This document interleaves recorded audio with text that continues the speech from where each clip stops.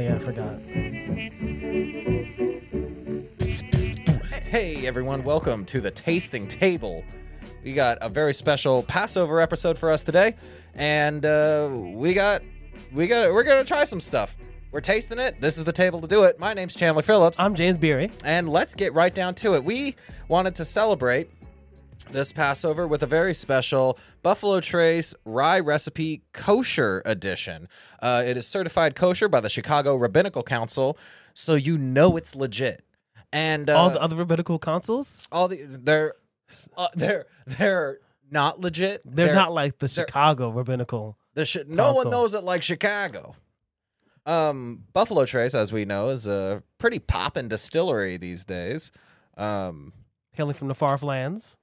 Pretty sure they're Kentucky. Yeah. They are they're in Kentucky where most bourbons come from. They usually put out like a 5-year bourbon. It's Buffalo Trace, or they also have their 10-year Eagle Rare, which we need to do again on video. That one's a personal favorite of mine. Yeah. The only problem is, as of late, during the bourbon boom, or in the aftermath of the fallout, of the bourbon boom, things have gotten a lot more pricey for. Oh, Eagle Rare is up to like $20. It used to be one of the most affordable 10-year whiskey on the market. Now, it's kind of average. It's almost like $79 now for the 750. And like there once was a time. There once was a time back in the. Okay, I'm not. It was like $36. Yeah, that was a great deal for a $10 whiskey. It was 10-year. Or $10, yeah, 10-year whiskey. $10 whiskey. That would be great. Maybe we've had too much of this bottle. Oh my God, if we had a 10-year $10 whiskey, a 10-10-10, that would be sick. Made of 10 different grains. So James, you're probably wondering, asking to yourself, what makes it kosher? Exactly. Because I was wondering about this. Like, are they is it the facilities that are koshered? Like they come with like torches and kosher the surfaces. Mm-hmm. Is that one part of it? Like, does like a rabbi have to come and like bless it? That is exactly. Oh, wait. Also, the grains that are in it. Now we're thinking. Hold on. Our big brains. Wait a minute. So what is missing from here? What in this bourbon, this rye recipe, kosher bourbon? Nothing is missing. It is just Buffalo Trace's rye recipe, but every step of the process has been approved and sanctified by a rabbi to acknowledge that there is no cross-contamination with the equipment that was used, with the grains that were used. Like they've all been kept like clean. That's basically it. It's all been kept clean. It's all been kept A-OK. And then I think this looks better. I don't know. I'm gonna give this a try. If I could lower mine, I'd probably join you down there. I'm sorry. I'm taking what you're saying very seriously. I did not mean to do that. It was an accident. I promise. I kind of liked it. Like I felt a little lording a little bit. Yes, like, sir. Anyway, back to what makes this kosher. Buffalo Trace worked very diligently in conjunction with the Chicago Rabbinical Council to just make sure that every step of the process was as clean and as little cross-contamination as possible. But as we know, with making whiskeys, you kind of throw all your grains into the mash, and then it does the thing. And then, boom, you got your wash. The wort is beer. Yes. And the wash, that's with whiskey. That's what it is after it mashes. But for the whiskey to be kosher, the distiller must ensure. This is from the website. The distiller must ensure all the individual ingredients, such as yeast and enzymes, are kosher. But that's only the beginning. And aside from the ingredients, you also have to make sure that the equipment and the timing of ownership is also kosher. Oh. So this is where things get a little fun, little tricky. I didn't know that I found out in this research that Buffalo Trace is Jewish owned. I did not know that. Which, I mean, it makes sense why they would go through such trouble to make it kosher. But, so during Passover, Pesach, you can't, like, there's part of the, like, rules, the tradition is you can't consume leavened bread or a variety of grains that are considered, what's it called? It's considered chametz, and that's food that's made from it's leaven or it's yeast risen, and it's pretty much food, breads and stuff. But it's anything that contains wheat, oats, barley, spelt, and rye. And so, you're not supposed to consume it. But some people take it even further. Yes. Like the OG tradition is you can't have it in your house. So like part of the pre-Passover tradition is to go through the entire house and get rid of your chametz. You either sell it, you throw it away, you do whatever you got to do. Just get it out of your house. You eat it all. You eat it all pre-Passover. So it's actually, so what Buffalo Trace does, because you can't own chametz over Passover, or else it's not kosher. So Buffalo Trace has an affiliate or a subsidiary or something that they actually sell their barrels of this whiskey to for the duration of Passover, and then buy it back the week later, just so they can kind of get the workaround. And they do this over the course of 7 years or so. So that it stays kosher. So that it stays kosher. Now get this. Me as a Jewish person. The accent. Having bought this during Passover immediately null and voids all of the kosherness about it. Yes. Because I have obtained it's kosher except for during Passover. Exactly. So usually they release it right after Passover. Well, me being the silly goose, I didn't do the research first. I did it after I got the bottle. And just by virtue of me owning this bottle. So you blasphemed. I blasphemed and I unkoshered this. Wow. All in one felt swoop. Because But you'll be okay though, right? I mean, I'll be fine. I don't know about these other Jews out here, but I'll be fine. Oh my God. So yeah, but can you imagine going around your house getting ready your chametz? I have imagined it. I've never done it. Yeah, never. I've honestly, but just between you, me, and the rye whiskeys, I still have a tendency to eat the leavened breads even, because I also eat shellfish. Shellfish? But you're not Jewish. I'm trying to think. Shellfish. No, that's what you do. That's what you do. I don't eat. Well, you whisper to the whiskey. I had shrimp last night. I'm gonna have you with a bacon. So this is just a rye recipe bourbon. So yeah, that they sell to another company during Passover, and I guess. But they have worked in affiliation with the Chicago Rabbinical Council to make sure that it's all above board in God's eyes. And then I came and I fucked that up. Wow, you actually ruined these people's hard work. Yeah. Like I just done goofed. I thought it would be the super fun, cute thing to be like, oh, it's kosher. Not for Passover. Fuck. And however, we do have a kosher spirit here that is in fact kosher for Passover. But we featured this before. The Slivovitz Plum Brandy. Wow. Now, the reason that this is kosher and the other one isn't, it has no rye whiskey, or it has no chametz in it. It's just plums. Just plums. Easy peas. So I guess if we wanted to stay kosher, we would do shots of the Slivovitz. But for the sake of novelty. For the sake of my liver. For the sake of novelty, we're gonna go ahead and try the rye recipe. I'm almost on my second shot glass. Buffalo Trace kosher edition. Kosher, it's kosher unkoshered. So yes, I'm sticking my nose in a fucking shot glass. Okay, I didn't want. Listen. Okay, there's a bulb glass here. Leave me alone. It's not for you. It's for the prophet Elijah. So what do you think? So I was close, but like You were just listing off. You're like, I would have gotten there eventually. I don't know. I would have been like Isaiah, like just start naming them start off. naming. It's for Abraham. Yeah. Fuck, is it? I don't want to blaspheme because I don't want to disrespect anybody's. I just want to pour a little out from my homie Abraham. That's Just saying.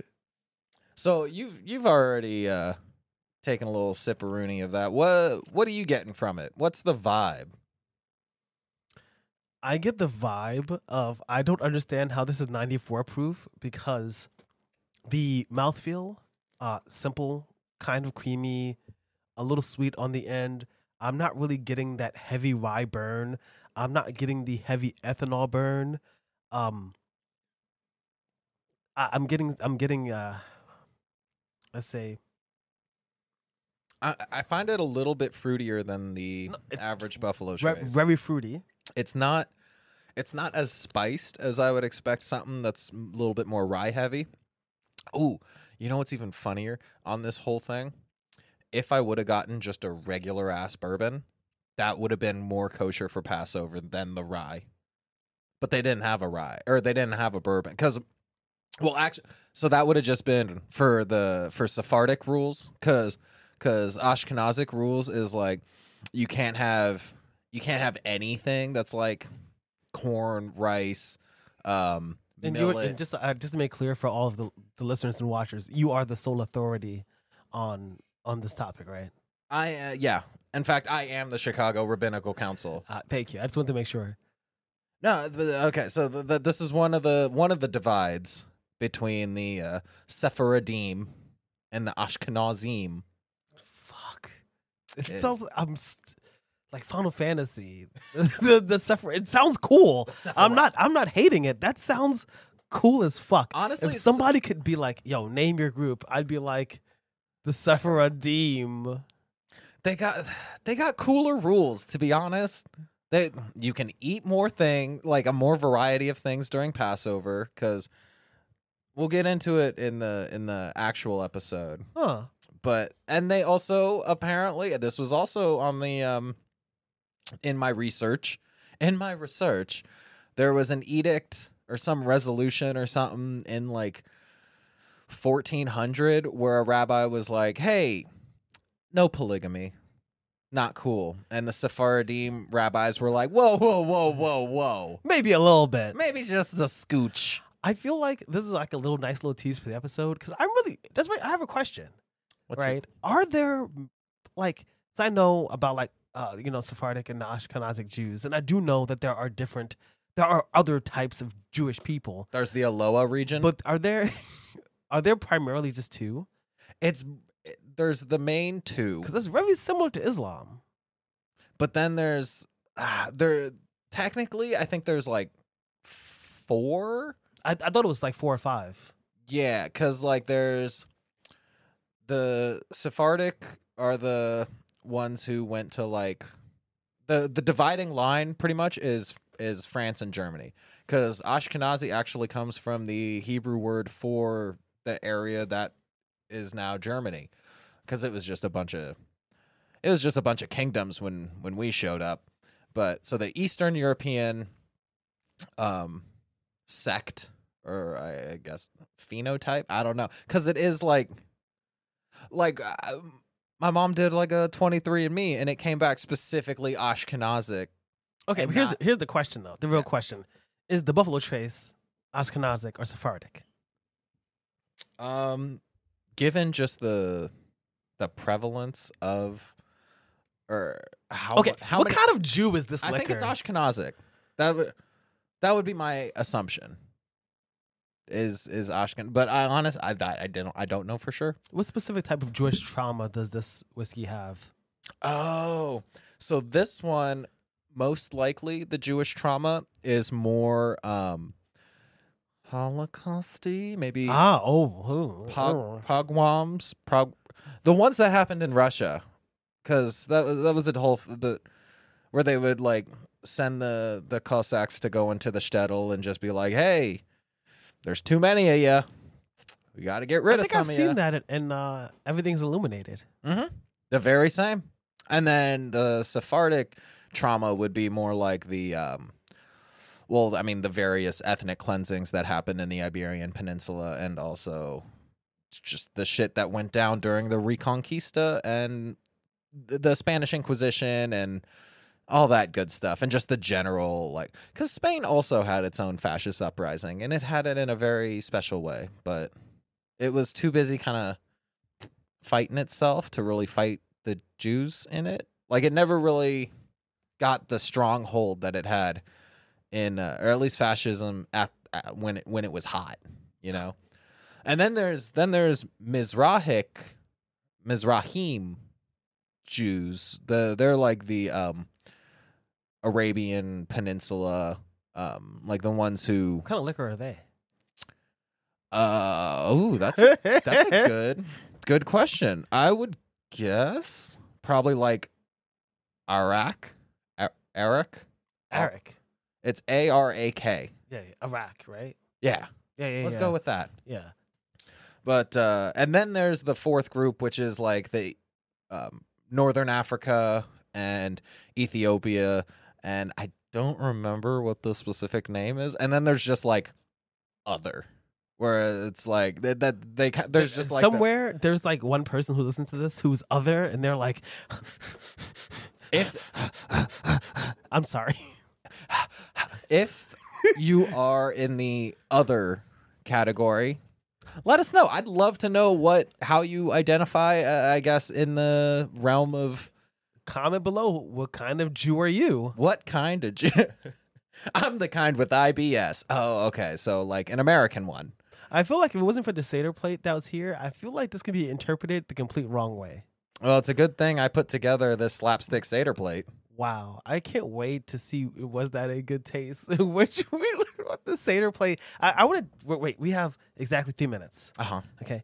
I don't like this as much as the regular Buffalo Trace.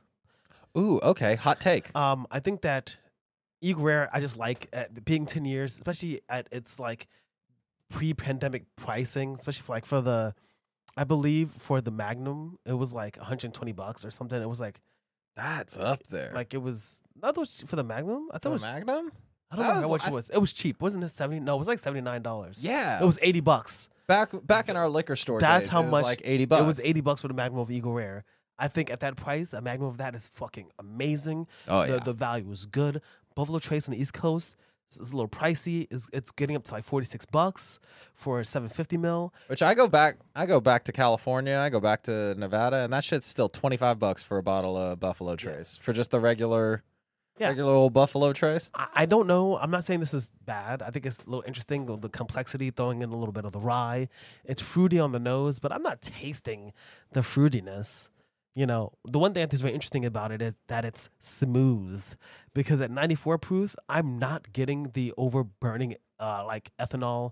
I'm not getting it down the back of my palate. It's not burning going down my esophagus. If anything, that's kind of what I think is like the main characteristic of this that I like, is that it's easy drinking. It is an easy drinker. However, I do think it has some interesting dynamics that you don't necessarily get with a traditional Buffalo Trace, and I think the sweetness, the little bit of cinnamon, stone fruit notes that you get from it, I would say I like it more than regular Buffalo Trace. However, I found it retailing for about $69, and I don't think it's $69. Not for 750 mil of this. They had $35, $36. That being I'd even said, give it like 45. but not discounting the great amount of effort and work it takes to either bring in new equipment. Since if they do this all the time, they probably have specified equipment and space. Or if you don't have that, having a like group come in and kosher your equipment, you know, that can be very expensive. So they just started doing this in 2020. Was when they first released. I remember seeing it. You know, even the act of selling it to like somebody else to doing that is a curve of cost. Yeah. So I definitely understand where the cost comes from. So if you're a Jewish individual outside of Passover, give it a shot. Try it out. give it a go. Give it a go. It's good. I would put it on par with the 1776 rye. But I mean, we both know the 1776 overproof rye is one of my favorites come allergy season. Oh yeah. But yeah, it's a good rye whiskey. Good, not great, but it's neat. Neat. It's neat. Neat. That's been the Tasting Table. Thank you for joining us. And yeah, stay tuned for we're gonna do a whole last Passover thing. Wow, I'm super excited. Damn, we can't pretend like the timing is different because. No, we still got the same plate set up. All right, well, peace. Go home, you're drunk.